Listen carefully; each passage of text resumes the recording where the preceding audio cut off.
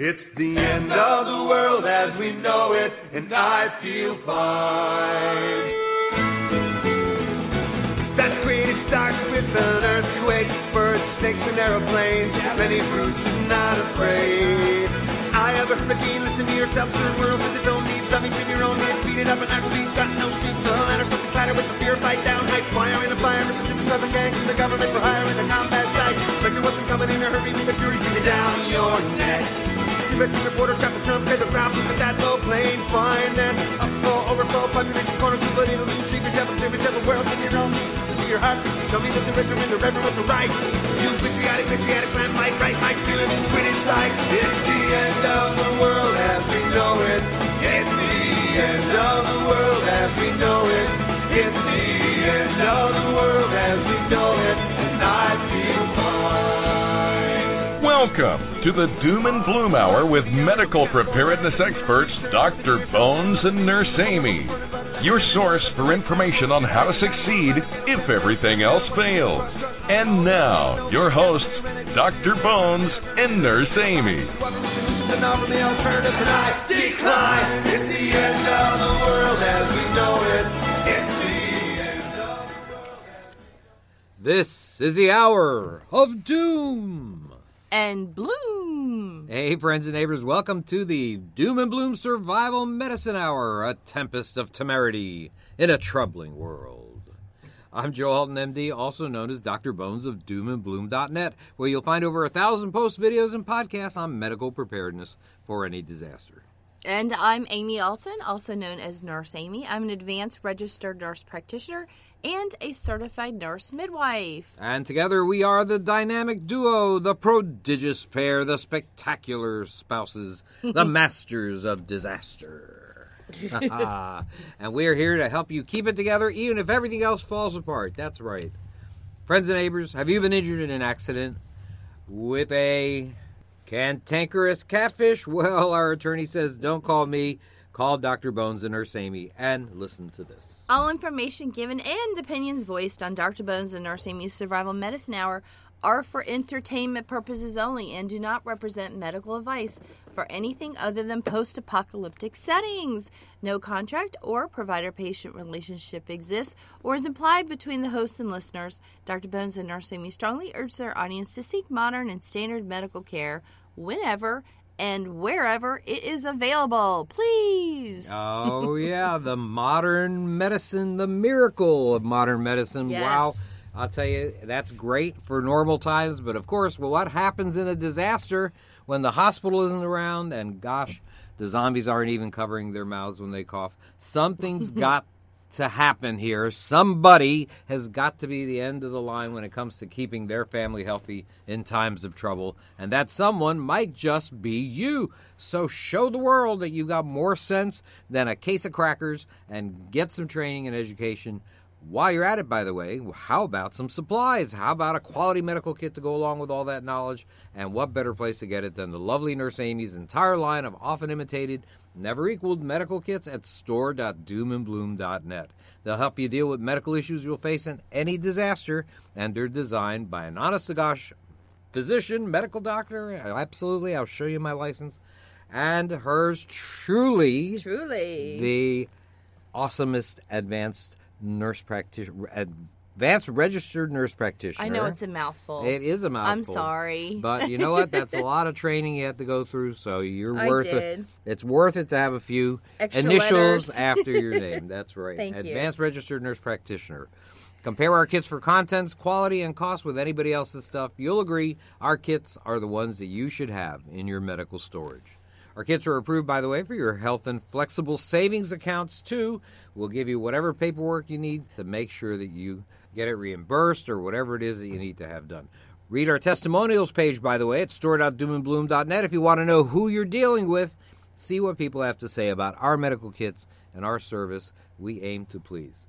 Hey, we learn as much from you as you do from us, so why don't you connect with that old geezer and that beautiful goddess. You're so sweet. I am. And here's that goddess to tell you how. Yes, contact us anytime at drbonespodcast@aol.com. Find us on Facebook at our group Survival Medicine, Dr. Bones, and Nurse Amy. Like and follow, subscribe, whatever the heck they want you to do in Facebook these days at Doom and Bloom page. You can also follow us on Twitter at Prepper Show. And don't forget our YouTube channel at Dr. Bones Nurse Amy. I'm actually going to put up another video today. We're recording this on July 20th, 2018, and it's on crush injuries. Oh, that's right. Be very interesting for folks to see it as well as hear it. That's right. Well, we'll talk a little bit about that. You know, one of the most beautiful and picturesque regions of the country is the Pacific Northwest. Oh, that's yes. Oregon Oregon. and Washington. I hope it's not Washington. No, I don't think so. But in any case, you got to say it right. I have to say that there's a shadow cast on these regions, however, because of the risk of natural disaster in the form of earthquakes and even tsunamis. Right, yes. Right, exactly. From earthquakes elsewhere. That's right. In populated areas, the number of casualties from these events, my gosh, they can be pretty terrible, especially if modern medical facilities are rendered inoperative. Our good friend Dave Duffy of Self-Reliance magazine, actually his kids are in charge of that nowadays. He's sort of the...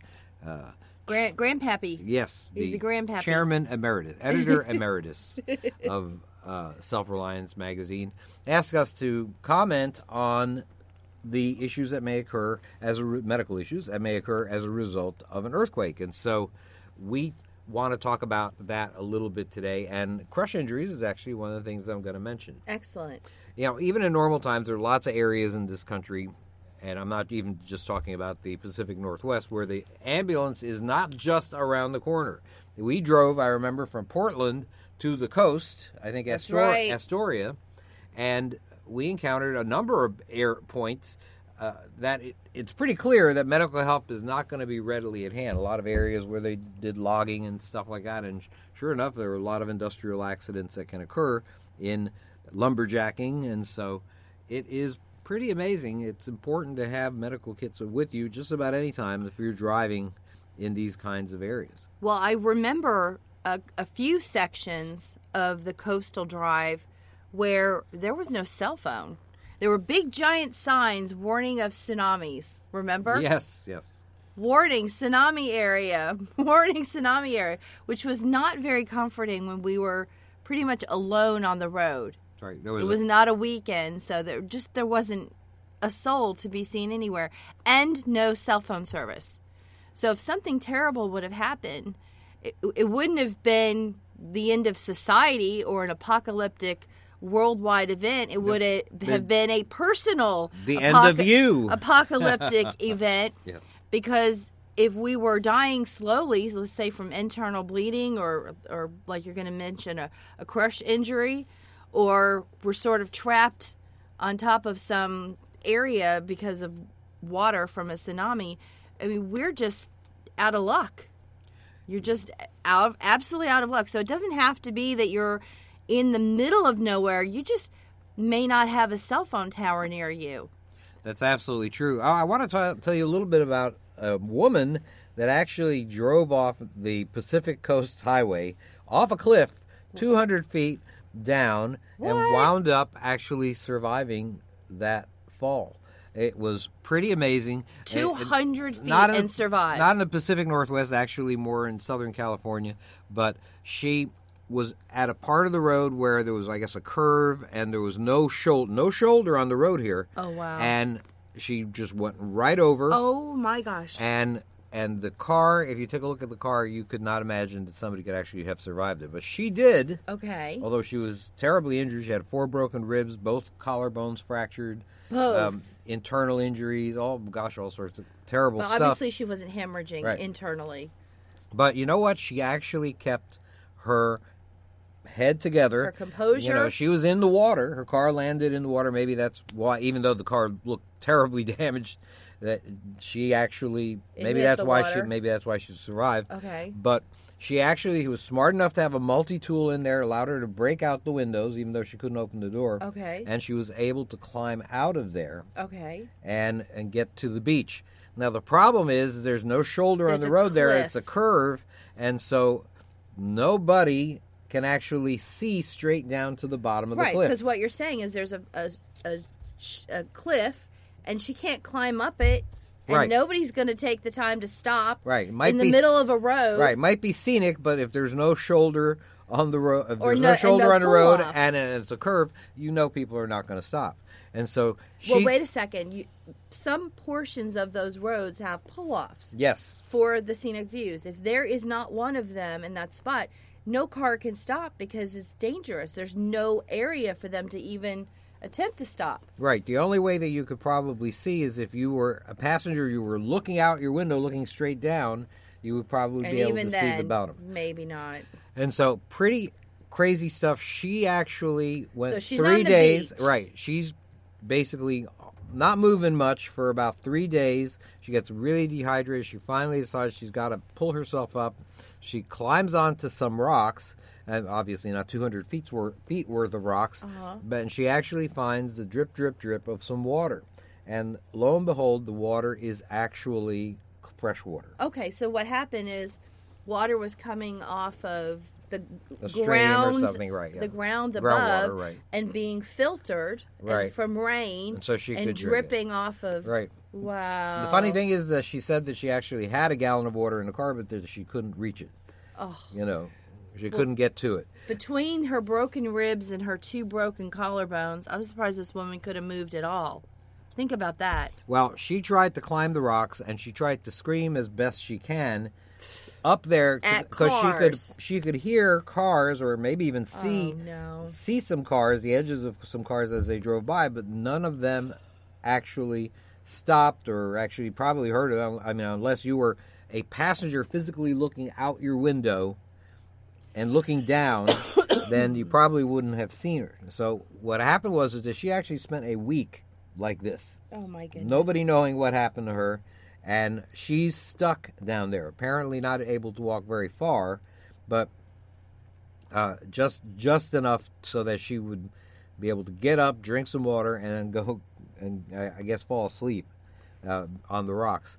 Now, amazingly, there was a woman that was apparently what happened was somebody was driving by. A woman actually had her head out the window, looked down at the rocks, and she saw this car that was totally demolished. And so she freaked out. She said, "Wow, oh my God, what the heck is going on?" They drove down a little way, and they made their way down a trail and walked all the way over to where she was. Oh, my goodness. I mean, I don't know. That is a miracle.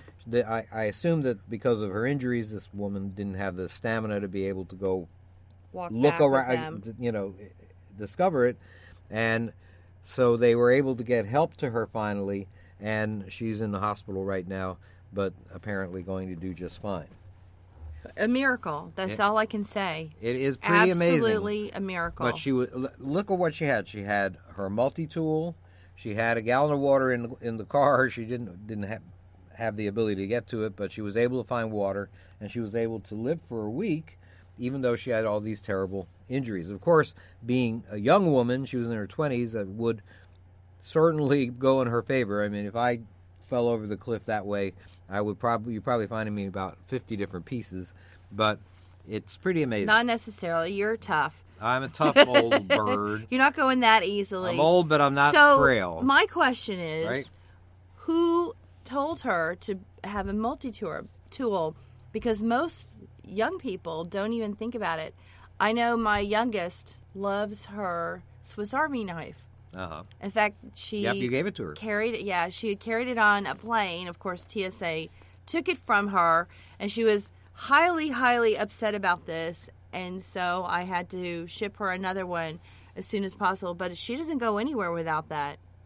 And it's one of those pretty decent ones with like 40 tools on it. I Well, know. I've she seen it. uses It's it like all 3 the 3 inches time. wide. Yeah. She loves it. Well, I'm glad to hear that. So what I'm saying is probably her father or her mother had suggested she had one. Maybe she grew up in a military family, or maybe she had some brothers who were Boy Scouts, or maybe her father was an Eagle Scout. Yeah, or somebody had an influence on her to actually be talk sort about of prepared. it. Yeah, right? to talk about it and say, hey, things can happen. I'm not trying to scare you, but you should carry a few things in your car in case you get stuck, especially being alone. Obviously, she was driving alone.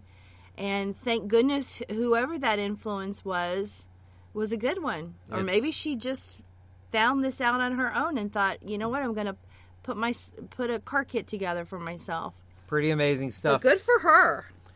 Well, back to what I was saying. I digress. Excuse me. No, I digressed for you. I'm the digressor. You're the digressee. So anyhow, think about how many casualties there would be if there was a earthquake. If there was all over the seismic zone, there might be buildings that collapse and all sorts of folks that need help. And of course, medical personnel would probably be overwhelmed. I mean, you don't know if the ambulance is going to be heading in your direction or where they think there are more people that need help. Or of course, if you lived in a remote homestead, it might be too far away from the nearest health facility to make the difference between life and death. You know that FEMA estimates that at least 1/3 of public safety workers are not going to report for duty in disasters like this because not only they cite a failure of infrastructure, but they also admit Wait a second. Let's go back to the infrastructure. The same issues that occur for folks not being able to get help from the hospital or from the ambulances or from the police will be the same issues that prevent the hospital staff, the ambulances, the firefighters, and the police to actually get to their own jobs. Yes, that's true. So it's the same thing's going to affect everybody. The people who are at their jobs may not be able to get to you, and the people who haven't made it to work but who desperately do want to get to work so they can help others might not be even able to get to work. So I think that does, have a significant effect, but also the next point, even FEMA admits that more likely it would be a desire to protect their immediate families, which I completely understand, especially if you have little kids, or one of your family members has health issues themselves, elderly, right, or maybe sure. they got hurt during the disaster, right? And this person needs to stay home because no one else is coming, and they have to tend to not only their own family members, but their inclination is going to be to walk outside and find others who might need their assistance. Absolutely. That's going to be human nature. Is I not only need to help my family, but maybe my family's okay, but let me go outside and check on, the lady across the street who lost her husband a few years ago, or the man who lives down the street who's divorced and alone, or the young family with the little infants, with the mom who's 23 years old and, scared to death. So the inclination is going to be to move out of their house, move around the neighborhood.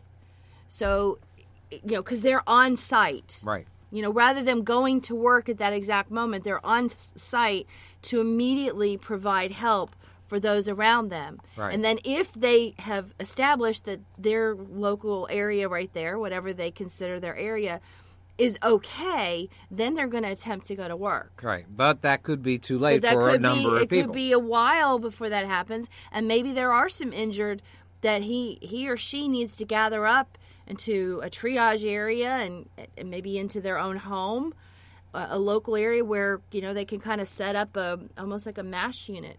So I can understand a lot of people not reporting to work. They're maybe helping their little areas where they are. That's true. I think the main thing to get out of this is that the outcome of an emergency in a disaster, or if you live in a remote setting, may wind up being dependent on you, on the skill and ingenuity that you yourself can bring to the situation. Because maybe you don't have a neighbor that I was just talking about who's a paramedic or a firefighter or a police officer or a nurse or a doctor or a PA, and, a nurse practitioner. You don't have someone like that as a neighbor who is going around trying to triage people, and maybe it falls on you. That's true. That's the thing. So, coupled with some medical supplies, you got to imagine that if you get a little training, if you read a little bit, you might be able to possibly manage and maybe learn how to prevent some injuries and illness that are part and parcel of major catastrophes. For sure. And that's sad because most people have pretty much just a few Band-Aids and some ibuprofen in their medicine cabinet, don't really have a medical kit like something that you put together that can deal with bleeding, can deal with orthopedic injuries, and really can deal with a lot of the things that happen in a disaster. The type of wounds that you can imagine incurred in an earthquake would be like hemorrhaging, sprains and fractures, orthopedic injuries, crush injuries, burns, things like that. So let's talk about a few of these. Of course, the bleeding wound is the one that is the sexiest. So let's talk about that. Okay. If that's what you want to call it. People always want me to talk about bleeding wounds. Yes. So anyhow, the most life-threatening, indeed, of traumatic injuries is an actively bleeding wound, right? Especially if it's from an artery. You may have heard of the golden hour, and that states that a person's chance for survival after a major injury really decreases if it's not treated within the first hour. With hemorrhagic wounds, of course, it might better be called the platinum 5 minutes, because if you have truly an arterial bleed, and from any blood vessel of any size, if you don't treat it within a few minutes, you could be beyond help in 3 to 5 minutes, really. That's what they say. Arterial bleeds, of course, appear different from venous bleeds, if you didn't know that. Arterial bleeds are bright red in color, and that's because of a high oxygen content that they have. Venous blood is sort of a dark red, almost blackish. And if a major artery is disrupted, of course, there could be a vein right near it that's also disrupted. We may get both. In an arterial bleed, the blood flow has a pulsating quality to it, and in a venous bleed, well, it's sort of a steady flow.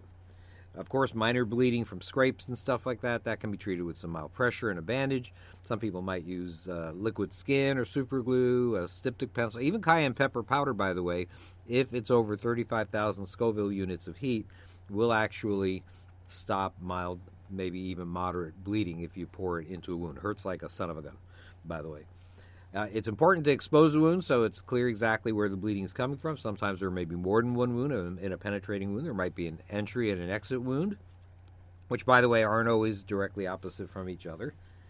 In the case of crush injuries, bleeding is going to present differently. It's going to present as severe bruising, maybe an accumulation of blood under the skin called a hematoma, and pressure may help slow the bleeding. But the truth of the matter is that it is not as effective as when you have an open wound where you can actually see where the bleeding's happening and you can actually pack dressings in and apply really good pressure exactly where the bleeding's happening. So that's the deal. Of course, pressure is not a bad thing, but not as good as, let's say, an open wound in an extremity.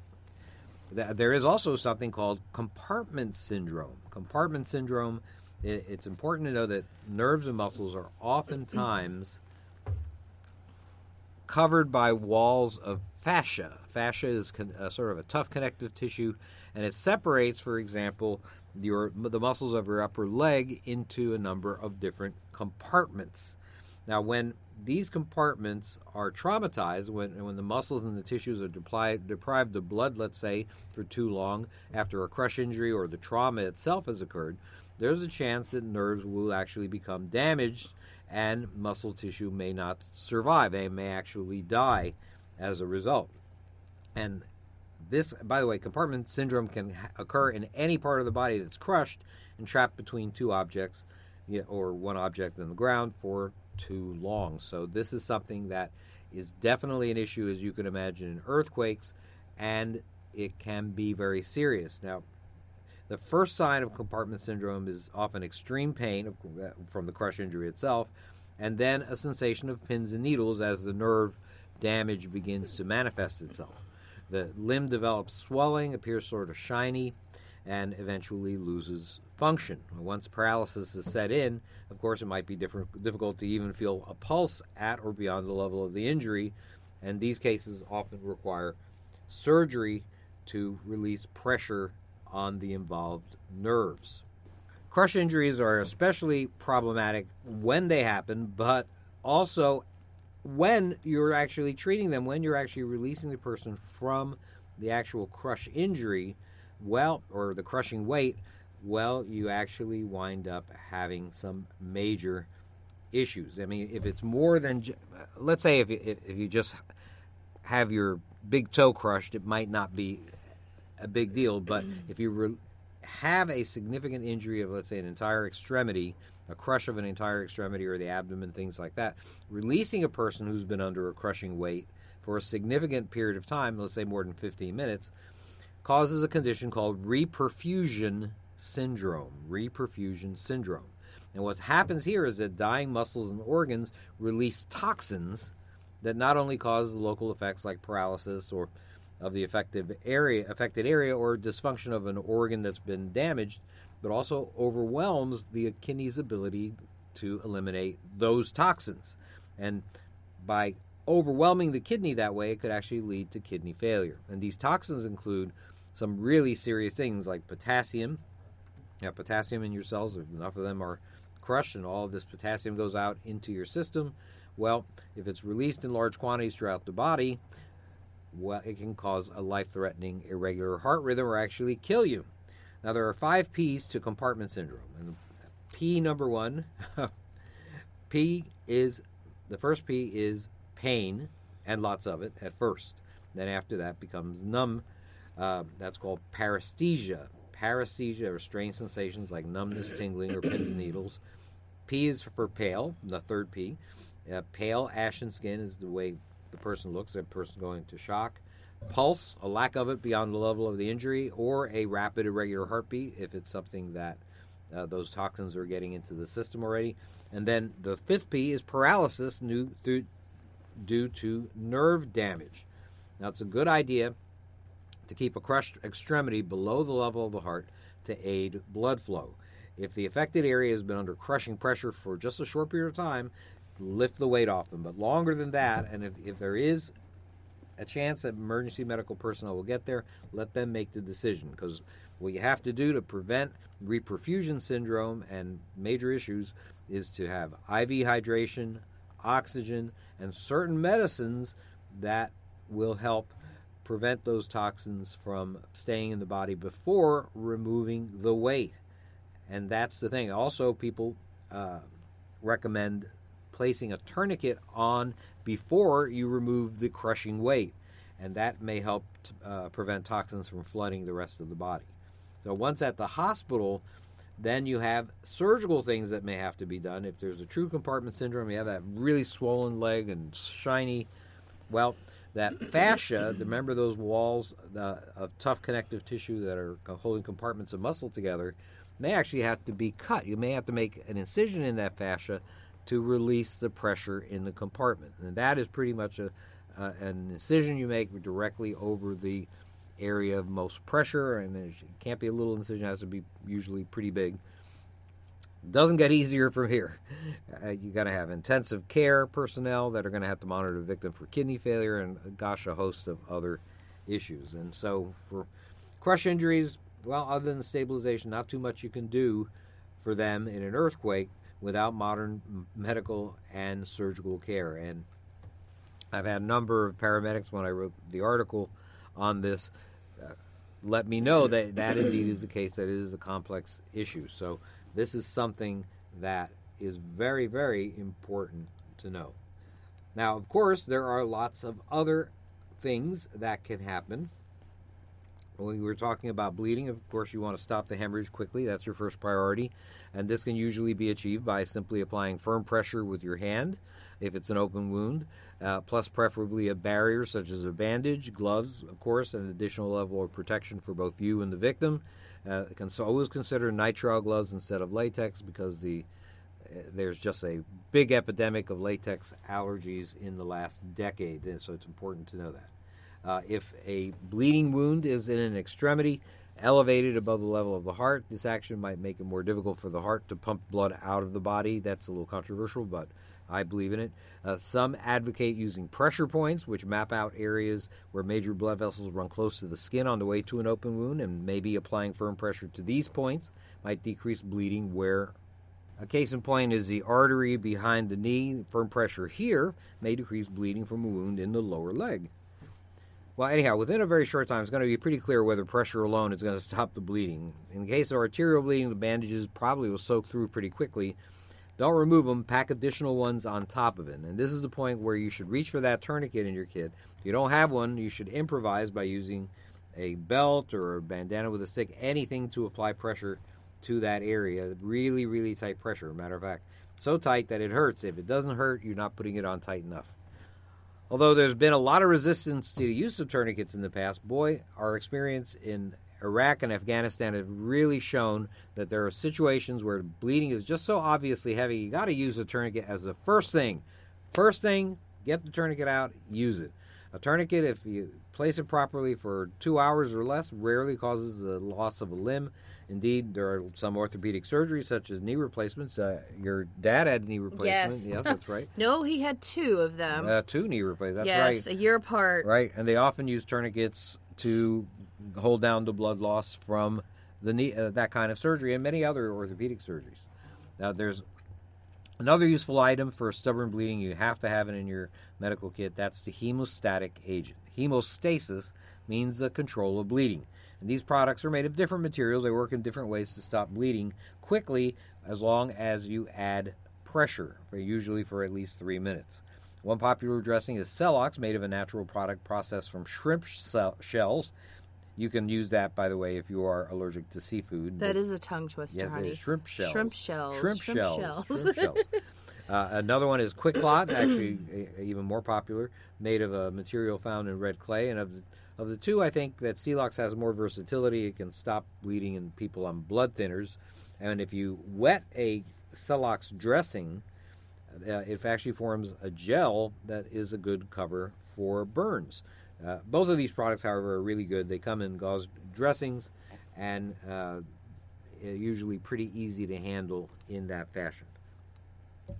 Now, once you've placed your tourniquet and stopped the bleeding with a hemostatic agent, you might put a compression dressing on top of it, such as the emergency bandage. That's a U.S. version of the Israeli battle dressing, and that allows continued pressure on the wound without you necessarily having to press on it the whole time.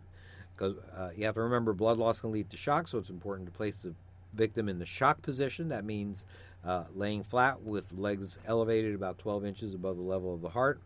Heat loss is also a common issue, so cover your patient with a Mylar or other blanket. Keep them warm. That's really important. If you got to transport them, especially over long distances on rough terrain, consider placing a splint or otherwise immobilizing wound.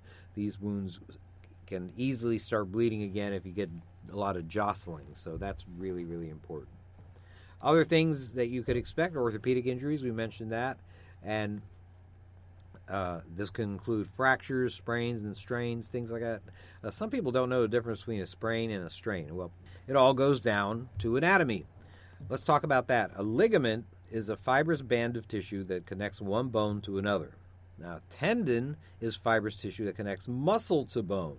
Now, when a ligament is damaged, it's called a sprain. When a tendon or a muscle is damaged, it's called a strain.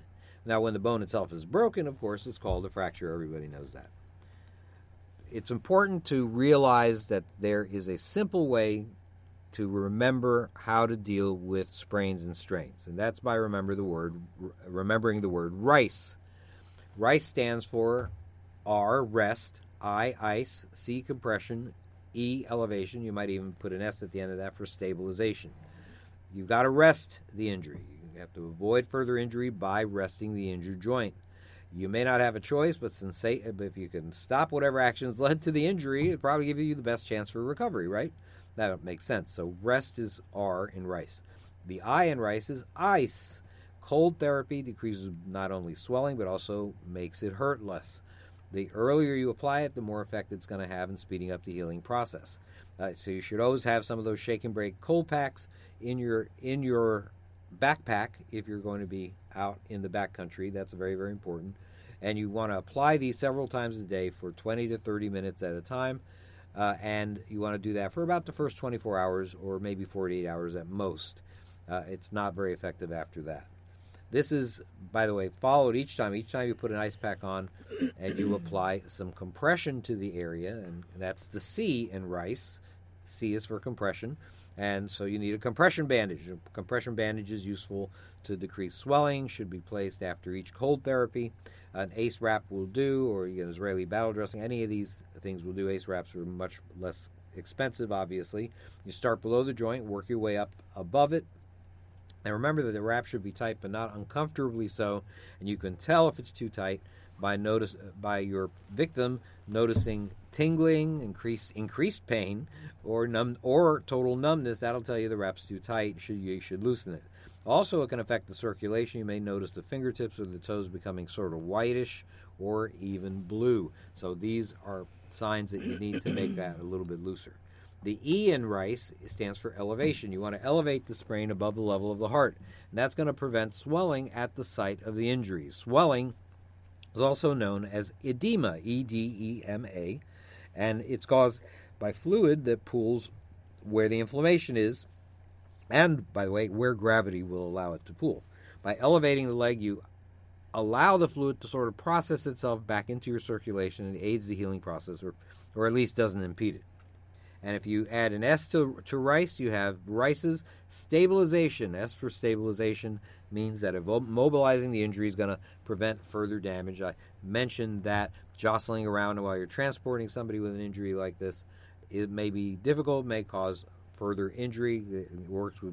It's true for bleeding wounds, and it's certainly true also for orthopedic injuries as well. So you can get a lot of different splints. There are some expensive splints that are inflatable. They're really nice, however, if you can afford those. The SAM splint is also known as the structural aluminum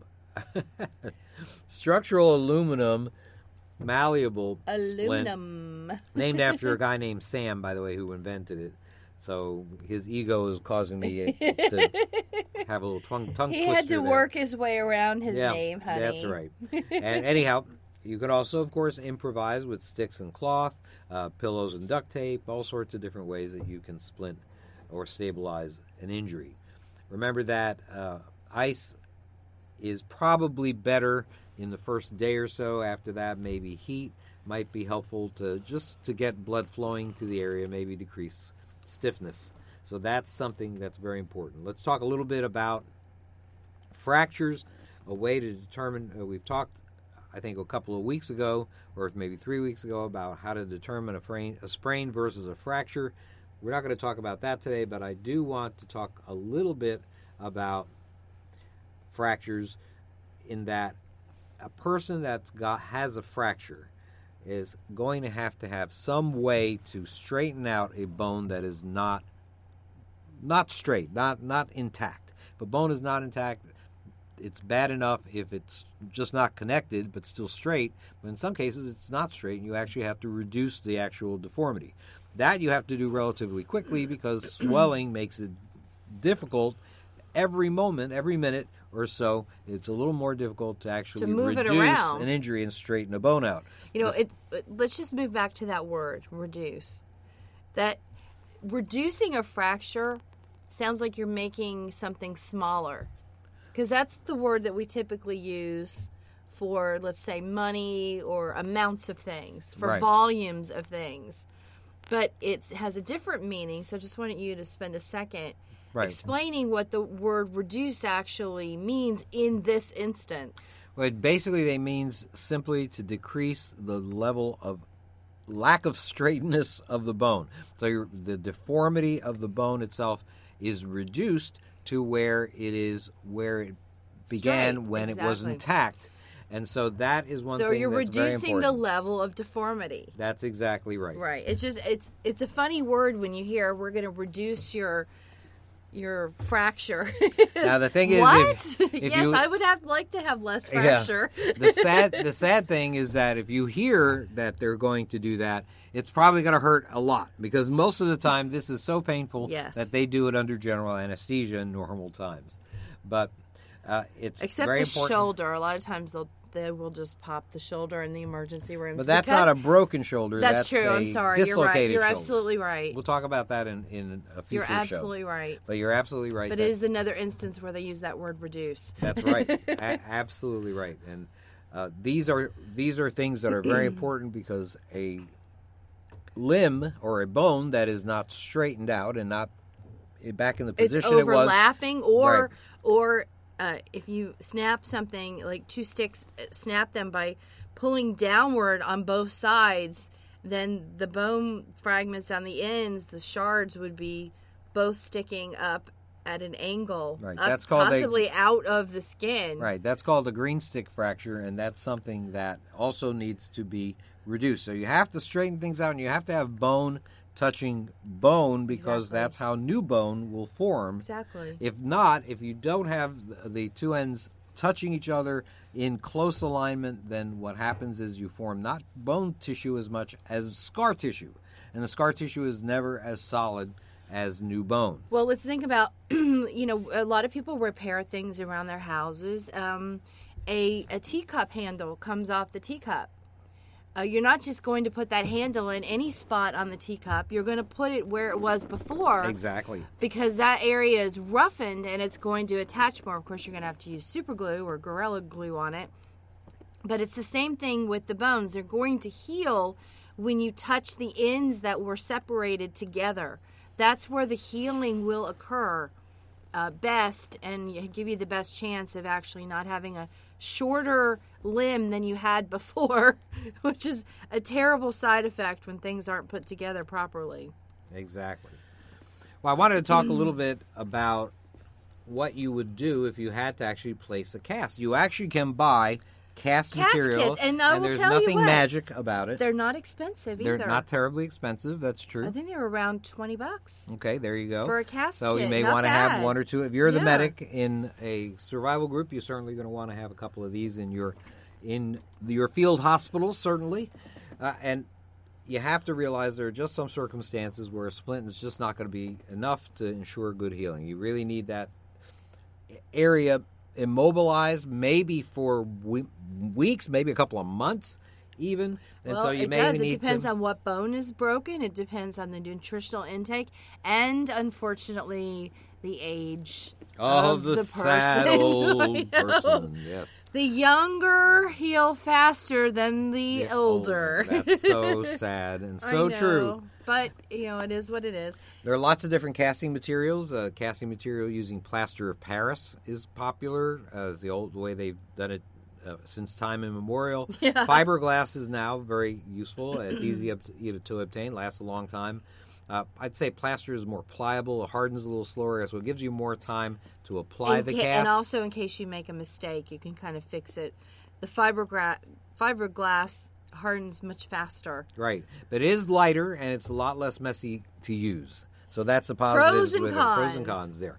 Now, both are a very useful addition to your medical supplies. There's also these inflatable casts, too, that are expensive, but they also exist, and they're becoming more popular, of course, in Some of modern them times. aren't too bad. Obviously, the higher quality air casts are going to be much more expensive than, say, a low cost one that's like clear plastic and probably super, super thin material. Right. So there are Those different are qualities for these inflatable air casts. Right. Well, the thinner made ones would be sort of air splints, maybe, Yes. but not air casts. Exactly. Well, anyhow, each fracture is casted somewhat differently and with various materials, but the basic principles are the same. When you place a cast, you first start with a liner of cotton that's known as a stockinette.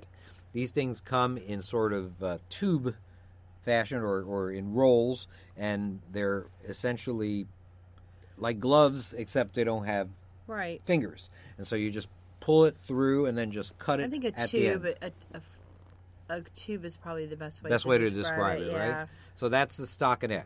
The stockinette, And it's you a measure cotton it. material, Right. but it's stretchy. Right, it's kind stretchy. of stretchy like an ace material. Exactly. A little bit. Exactly.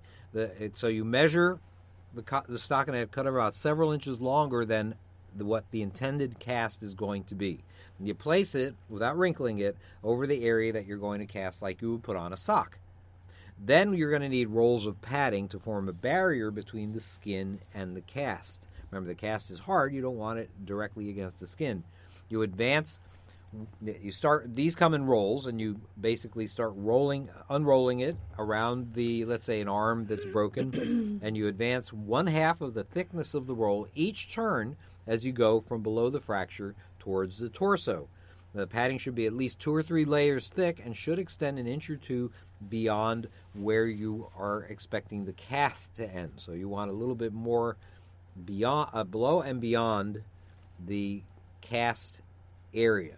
Extra padding should be applied in between fingers, let's say, or over any bony prominence. If you have an ankle, for example, you want to have more padding over the ankle bone, the actual protrusion of the ankle bone.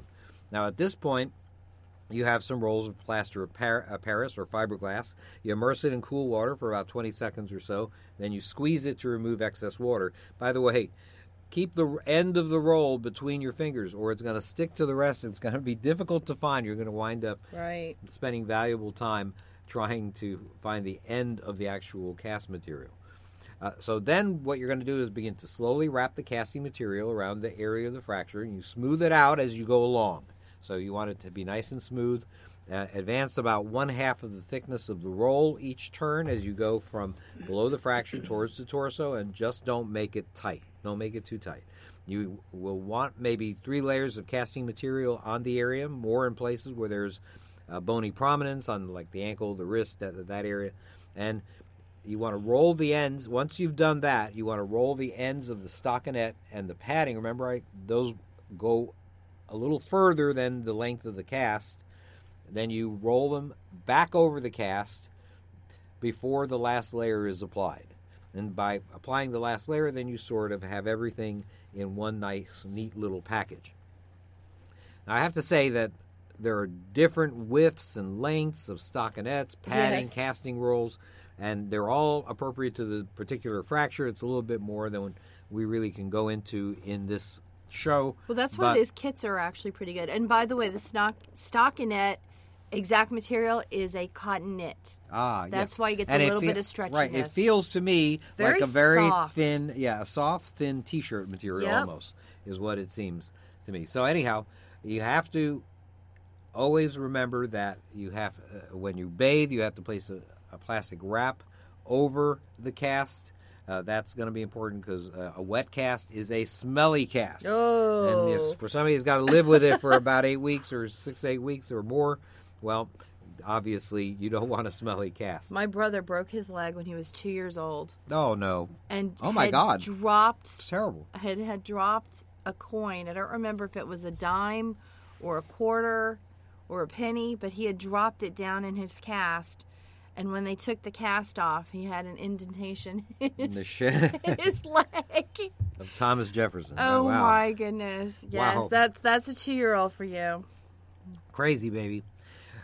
They use oscillating saws today to use casts, but they require the availability of electricity. If you don't have those, if you're not going to have electricity, which if you're the survival guy, you're probably not going to be counting on that. There are still heavy-duty shears that are available for the purpose, although you need some elbow grease to really perform the removal of a cast with those, I have to admit. So to review your goal, immobilize a fracture in a position of function. That's different for the limb. For an arm, it is at a 90-degree bend at the elbow. For the hand, it's as if you were holding a glass of water. For a leg, it's straight with a slight bend at the knee. So those are some of the particular positions that you would want to have the injured limb in. Use padding under the splint or cast, and you want to use as much as possible to keep the injured area stable but protected. And use more casting material over the bony prominences of the ankles and wrists and things like that. Most fractures require, I would say, about 6 to 8 weeks to form what we call a callus, and this is newly formed tissue that's going to reunite the broken ends of the bone and forms actual bone cells. Larger bones or more complicated injuries, obviously, are going to take a lot longer. If you have a fracture that you don't reduce, remember that the function of the affected extremity is going to be permanently compromised, and so this is a big issue. Now, the effects, I want to talk a little bit about non-trauma effects of these kinds of disasters, things like earthquakes. And traumatic injuries, of course, are the most concerning because of their scary appearance and of course, the sudden nature of their occurring. Well, I mean, more people are actually going to be afflicted in a disaster from the loss of the infrastructure and maybe flooding that causes water treatment facilities to be compromised. And casualties due to contaminated drinking water, well, they're experience all sorts of crazy diseases, diarrheal type diseases, things that cause nausea and vomiting, fever, dehydration. Matter of fact, dehydration is what probably will cause more deaths than maybe the trauma itself in these kinds of disasters. So you have to remember that any water source that has not been disinfected or any food that hasn't been properly cleaned or cooked will be an opportunity for disease-causing organisms to cause some kind of major illness. To sterilize water, if you're starting with cloudy water, it may be because there's a lot of small particles in it. A filter is going to be very useful. There are lots of great ones on the market. We have in our store at store.doomandbloom.net, the Mini Sawyer, the Life Straw. These are simple to use, very lightweight, advertise the ability to eliminate more than 99.99 something of most percent of most disease-causing microbes. You can also improvise your own filter by using a 2-liter plastic bottle or a length of 4-inch wide, maybe PVC pipe. You'd want 3 layers of sand, gravel, maybe activated charcoal, with each layer separated by pieces of cloth or cotton. Once they're assembled and primed, in other words, you run some water through it. You can run cloudy water through it and see clean water coming out the other side many times. So that is very useful. So this type of filter, with or without charcoal, will get rid of particulate matter, but doesn't guarantee the destruction of bacteria. And so there has to be several ways that you can disinfect your water, purify it to get rid of organisms. One of them is boiling. Use a heat source to get your water to a roiling boil for probably about at least a few minutes. Some people say 1 minute, some people say 5. I've even seen people say 10. There are indeed bacteria that can survive high heat, but they are in the minority. Of course, chlorine bleach has an excellent track record of eliminating bacteria. About 12 to 16 drops in a gallon of water usually does the trick. If you're used to drinking city-treated water, you probably won't even notice any difference in taste. Also, they use 2% tincture of iodine. About 12 to 16 drops per gallon of water would be an effective way to disinfect the water. And ultraviolet radiation. Sunlight will kill bacteria if you put it out for about 8 hours or so of direct sunlight. That is very important. Fill your clear bottle of water, maybe take out a little bit, maybe 80%, 90% full. Shake vigorously for about 20 seconds. That releases some oxygen from the water molecules, and it will help the process along, maybe even improve the taste. So anyhow, this is something that is really important to do, but we are out of time. I actually have a lot more to talk about today. I'm going to mention one quick next thing. Time. I don't usually mention a lot of other stores, but I want to mention K10, that's 10, Medical Supply.